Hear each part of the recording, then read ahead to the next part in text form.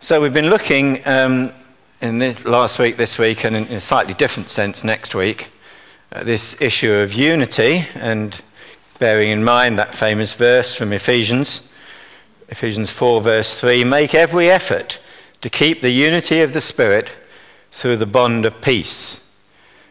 That tells us, among other things, that it doesn't just kind of happen. It's something you have to work at. And that's what we're going to be looking at tonight. And secondly, let me just remind you that the verse I put on the screen there from 2 Timothy 3, we might perhaps have wished that this passage of Scripture wasn't there at all. But Paul reminds us that all Scripture is God-breathed. All Scripture is useful for teaching and rebuking and correcting and training in righteousness, so that the man of God may be thoroughly equipped for every good work. So if all Scripture is useful for teaching and so on, to equip the man of God, then this passage is also. And so we shouldn't skip over it, but rather we should have a look and see what it has to teach us. So I've sort of called this first bit the challenge of unity, and I'd like to look at this passage from three respects. First of all, ask why this incident is recorded at all. Secondly, ask how did the problem occur, and say a bit about what the nature of the problem was. And thirdly, we'll look at the solution and its aftermath. And I'd like to suggest to you there is a solution here. It may appear at first that there wasn't, but I think there is actually a solution here. And it's perhaps worth looking at it and seeing what the results. We know a lot more, of course, about what happened afterwards, and we can look at some of the writings of Paul and so on and see how this all worked out. So, let's first of all ask the question, why is this incident recorded here at all? And I just suggest to you that if you left out verses 37 to the beginning of 39, the narrative would still make sense. I mean, let me just read it like that. Sometime later, Paul said to Barnabas, let's go back and visit the brothers in all the towns where we preach the word of the Lord and see how they're doing.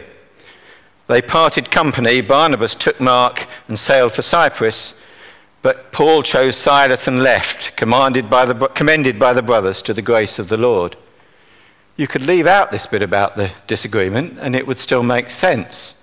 You might think, if only they had a decent spin doctor on the team. You know, if only they'd said, well, look, you could have presented this in a very positive light.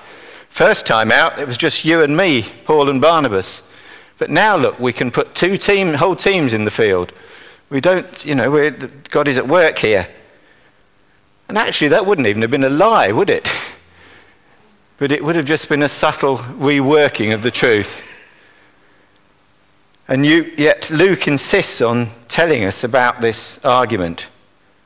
And we might ask, why is this? You might say, surely it can't be encouraging to the young churches to hear this news.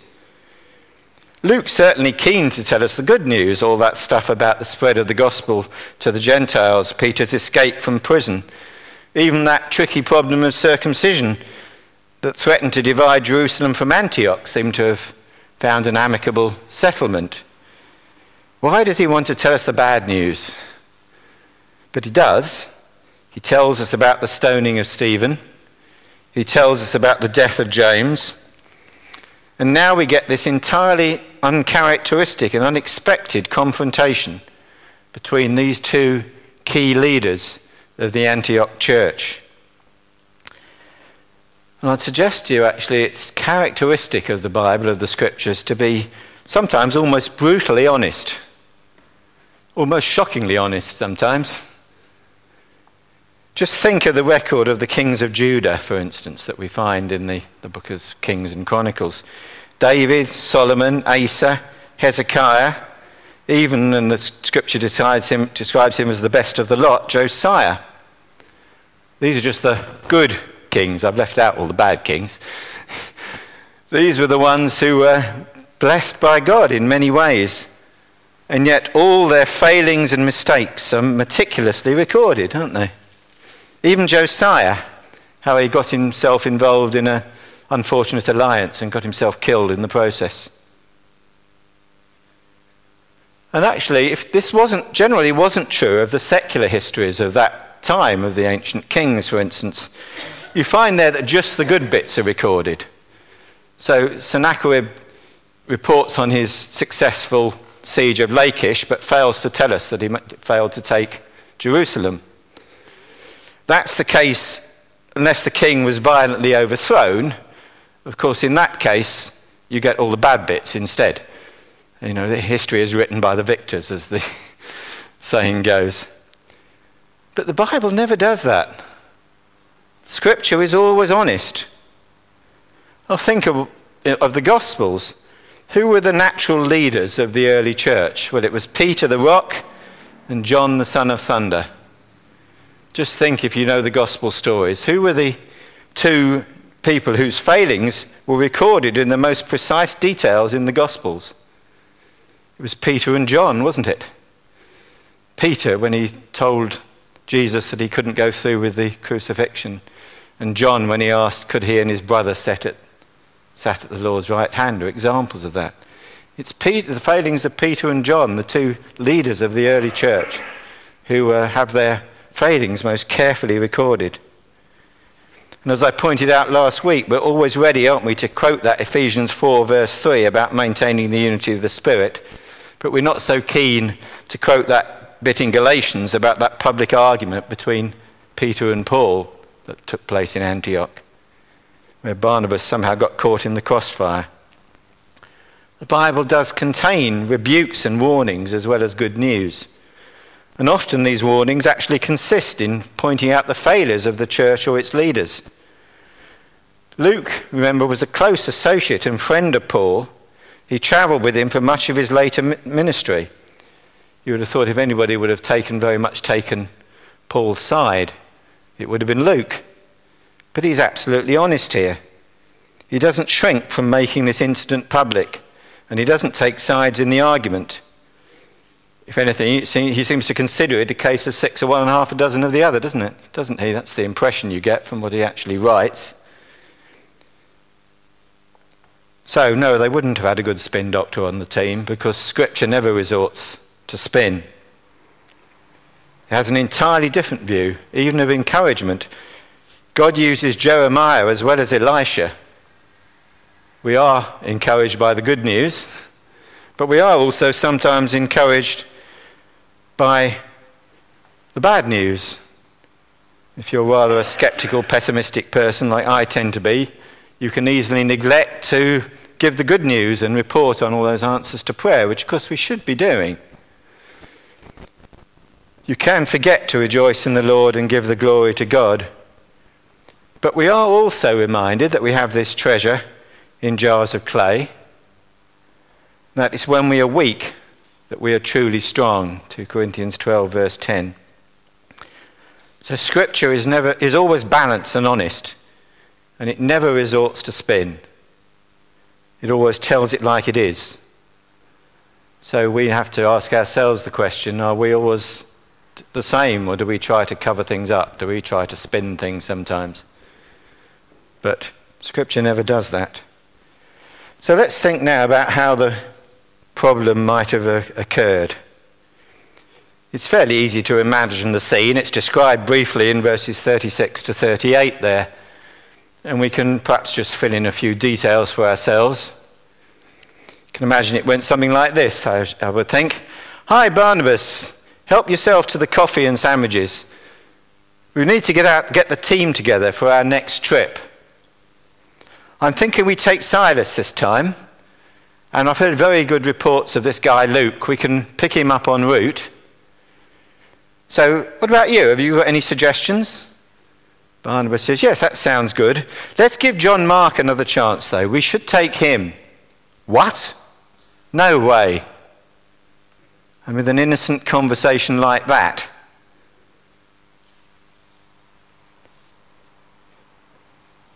conversation must have gone something like that, and years of friendship and cooperation and labour in the gospel are put to the test, aren't they? The unthinkable occurs in an unguarded moment. The dream team is suddenly blown apart. It was Barnabas, remember, who had introduced Paul to the Jerusalem church when they had feared to take him in. It was Barnabas and Paul who had set out on the first real missionary journey. They had preached together. They had escaped hostile crowds together. And in that council at Jerusalem, they'd laboured side by side for the truth, resisting that attack on the gospel of grace. One might almost have said, as one says sometimes of people, they were as if they were joined at the hip, as if they were inseparable. And now on this seemingly not very important matter, they're unable to agree. You might ask the question, which of them is right and which of them is wrong? I would suggest the answer actually is both and neither. Each is acting according to the character and wisdom as God has given them. Barnabas, remember, is the son of encouragement. He's what we call a people person. He sees that Mark wants a second chance to show his mettle and is determined he shall have it. Barnabas and Mark were related, of course. Colossians 4 verse 10 says that they're cousins. May not actually mean first cousins, it can just mean sort of members of extended family, rather than in the way that we know that Mary and Elizabeth were related, although they may not have been first cousins. But certainly Barnabas and Mark are related, and Barnabas wants to take Mark under his wing. And Barnabas might have argued, well, Paul, I gave you a second chance, didn't I? You were the one who persecuted the church. And yet I was the one who introduced you to the church in Jerusalem. Why can't you extend the same license to John Mark? But Paul is rather more task-orientated sort of guy, isn't he? He knows he's going into dangerous territory. He knows because he's already been there before. He can't afford a weak link in the team. And actually, Paul seems to have been particularly sensitive about deserters. You read it in one or two of his letters. For instance, 2 Timothy 4 verse 10 says, "For Demas, because he loved this world, has deserted me and gone to Thessalonica." In other passages, in other letters, Demas is recorded as one of those who sends greetings and so on. But it seemed that at this point Demas had deserted Paul. Whether forever or he came back, we don't know. But at this point, he seemed to have deserted Paul, and Paul was rather upset about it. We'll read the next verse of this a bit later, because it's quite interesting in this context, but I'll save that for later. But Paul thinks that to take Mark with them is unwise, because he had deserted them last time. So who's right or wrong? In the end, this is just a matter of judgment, isn't it? Of balancing priorities. There's no clear theological principle at stake here. You need to make up your own mind. But there is something really quite surprising here. And that is what Luke does not say. It doesn't say that he asked the church or the other leaders to pray, does it? Did they not ask for some prophetic word, for some specific guidance from the Holy Spirit? It's kind of hard to imagine that they didn't. But perhaps they didn't. Perhaps they just got too hot under the collar over it. Or perhaps they did, but no word was received. Perhaps the word was just sorted out yourself.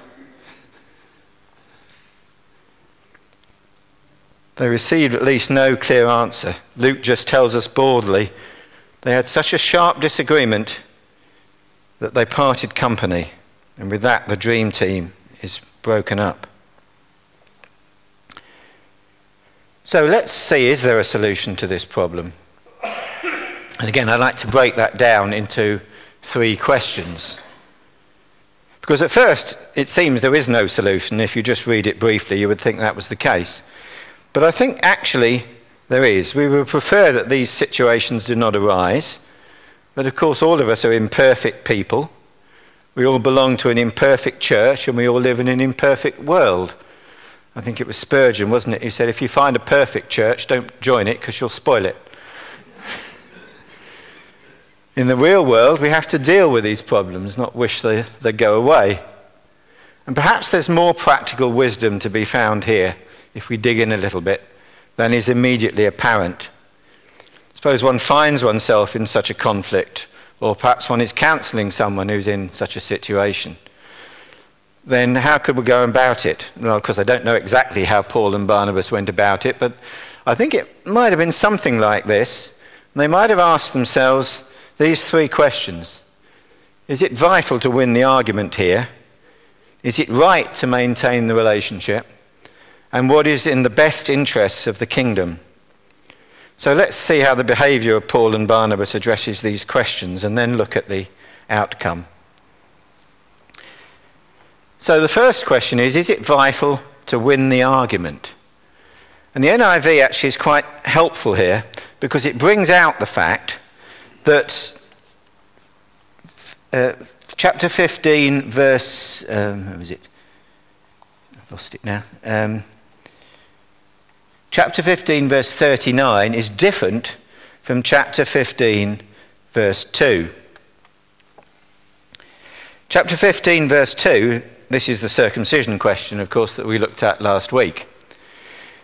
This brought Paul and Barnabas into sharp dispute and debate with them.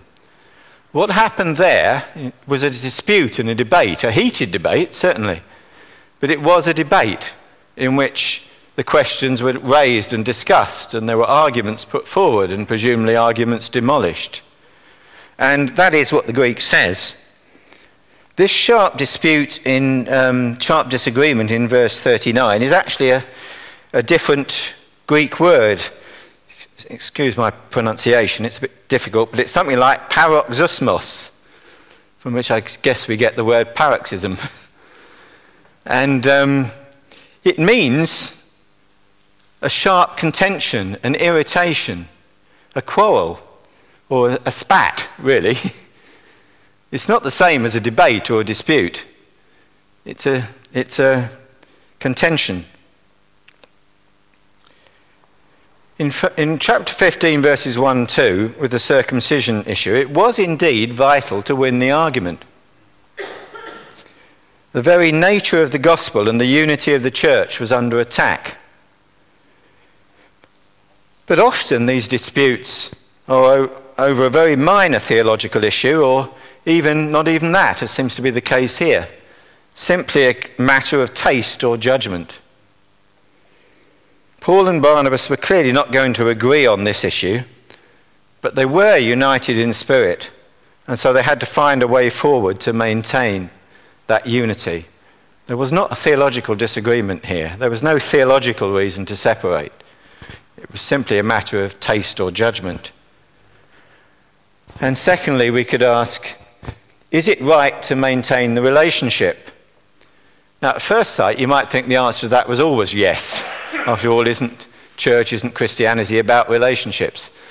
But actually, of course, there are times when the scripture says it's not right to maintain the relationship. And I've just put a couple of verses up on the screen here.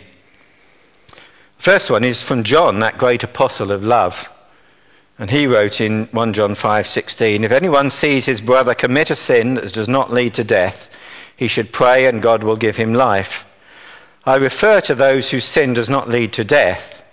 There is a sin that leads to death. I'm not saying he should pray about that. Remarkably strong statement, actually, and I'm not going to go in detail as to exactly what he meant by it. But he's surely at least saying sometimes the sin is so grave that one can't sort of treat it in an ordinary way. There is a sin that leads to death. Or perhaps a bit easier to understand this verse that Paul himself wrote in 1 Corinthians 5:11. Now I'm writing to you that you must not associate with anyone who calls himself a brother but is sexually immoral or greedy, an idolater or a slanderer, a drunkard or a swindler. With such a man do not even eat. Obviously the italics I put on the screen there are mine, but I think they bring out the point that sometimes it is right to break off a relationship. But that, of course, is for moral reasons, if there is some major sin involved.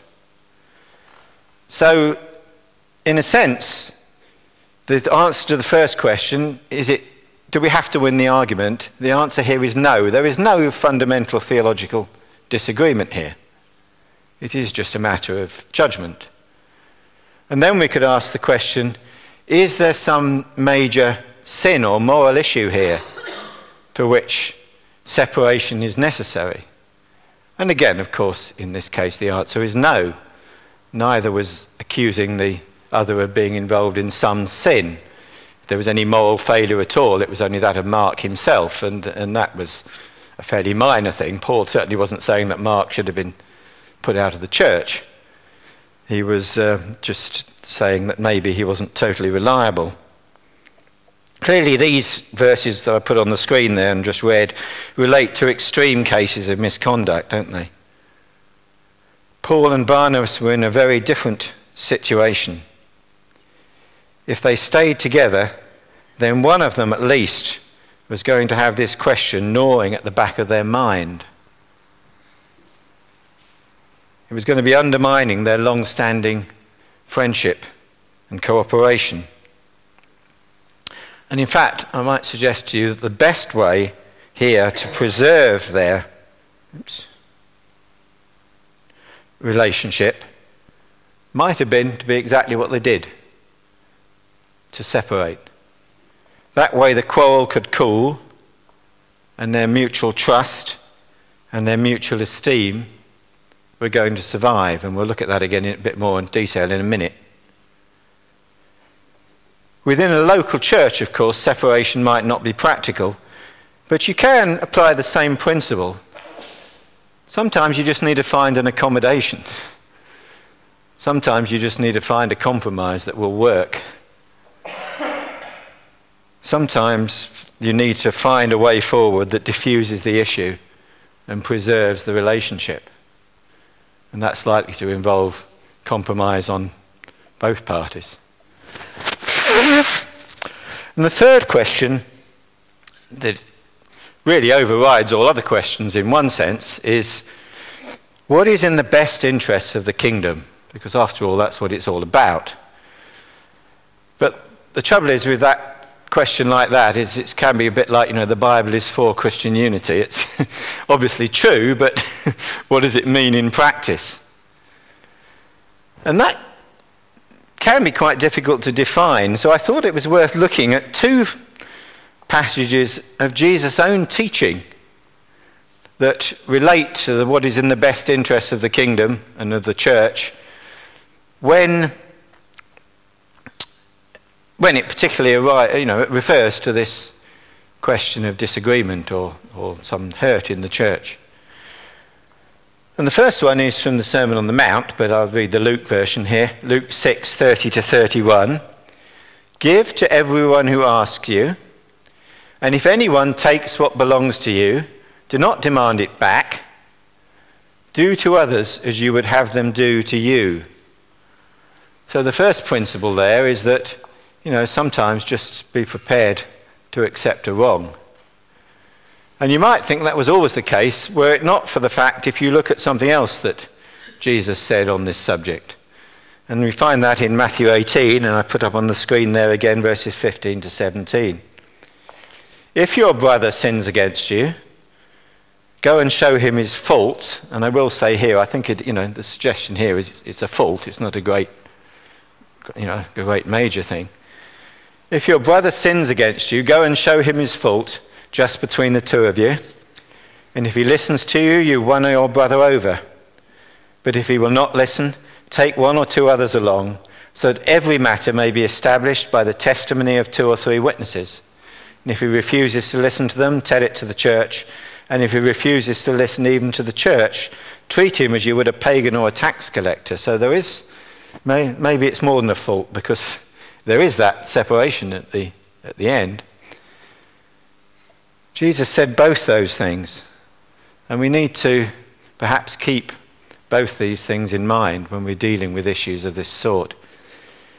The point here is not one of fanatic obedience. It's not one of complete disregard of self-interest, because if you do that, then all sorts of nasty results can occur, and we'll think about that in a minute. But the point is that it's the kingdom values of justice and peace and service that should be exemplified. And that makes it a bit easier, makes it a bit more able to use this principle in practice. If we ask ourselves, how can we best serve the kingdom? And if you ask the question in that way, you may come up with a slightly different answer, as Paul and Barnabas seem to have done here. And so I can point out to you here that Paul and Barnabas had the same priorities, same kingdom priorities. In fact, it's more specific than that. In verse 36, Luke tells us that they'd both had in mind to strengthen the churches. They were going to go and visit the places where they'd preached and see how the churches were getting on. And that was their kingdom priority. And if they couldn't do that together, then they would do it separately. And Luke doesn't spin this as fielding two teams instead of one. But on the other hand, that was actually the outcome. Sometimes God uses even our failings to bring about a good outcome. But that doesn't mean we should ignore our failings and say that, God will sort it out anyway. We need to...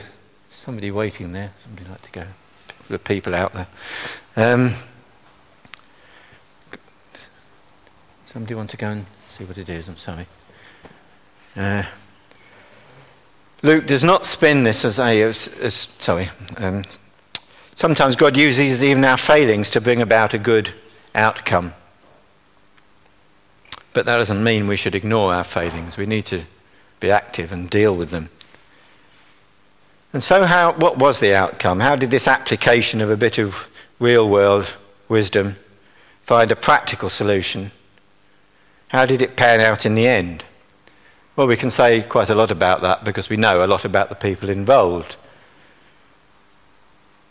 Luke was a close associate of Paul, as we've said, and he might have been expected to take Paul's side. And yet when he came to write his account, and one must assume he actually wrote it down after these events, what did he say about Barnabas in Acts 11:25? He said, Barnabas was a good man, full of the Holy Spirit and faith.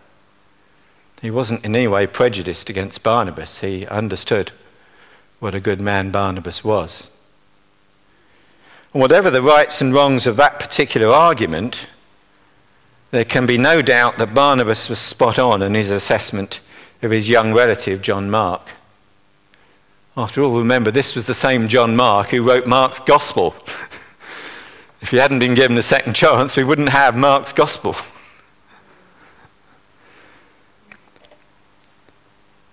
But actually, we don't even have to make that inference, because we can leave the last word on John Mark to Paul.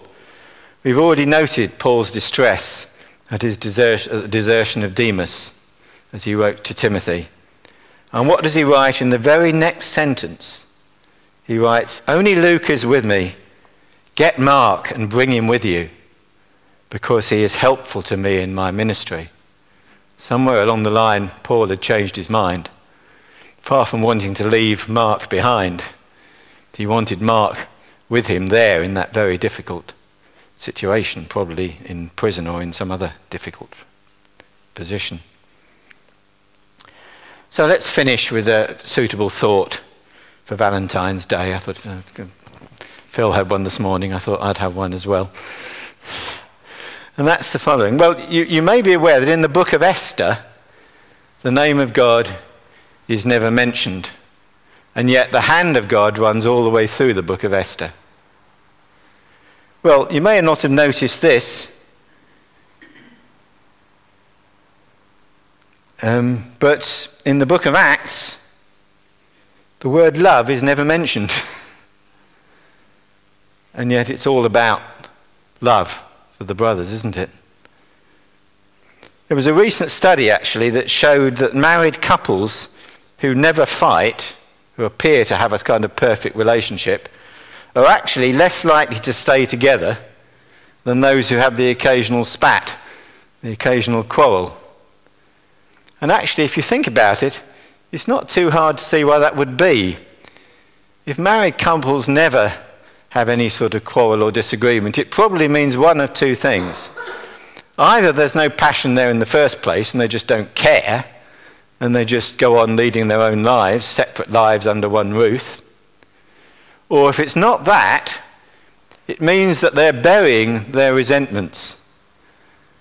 And if they're doing that, then eventually that's going to destroy the relationship, isn't it? And to some extent, I think that same principle applies to churches. This very spat that they had was one that was created by love, because they were brothers who had worked together so much. If that weren't the case, it wouldn't have happened. They would have just carried on in their own way and not come into confrontation over it. The love of Barnabas for his protege, Mark. The love of Paul for his saviour and his appointed task. And the love that they both had for the new churches. They certainly had that in common. And indeed the love that they had for each other. And I would suggest that there is a solution here. If it was created by love, it was solved by love. Maintaining love depends on forgiveness. And you can't actually forgive unless you acknowledge there is an issue. If you just bury the resentment, then that in the end will destroy love. But if you acknowledge that there is an issue, then it is possible to forgive then, isn't it? Ideally, the issue should be acknowledged by both parties, but sometimes that's not possible. Sometimes you even have to do it unilaterally. But I think you do have to acknowledge that there is an issue, not bury it, and then you can forgive and find a way forward. So I thought I'd finish with this hymn about love, one that we often sing and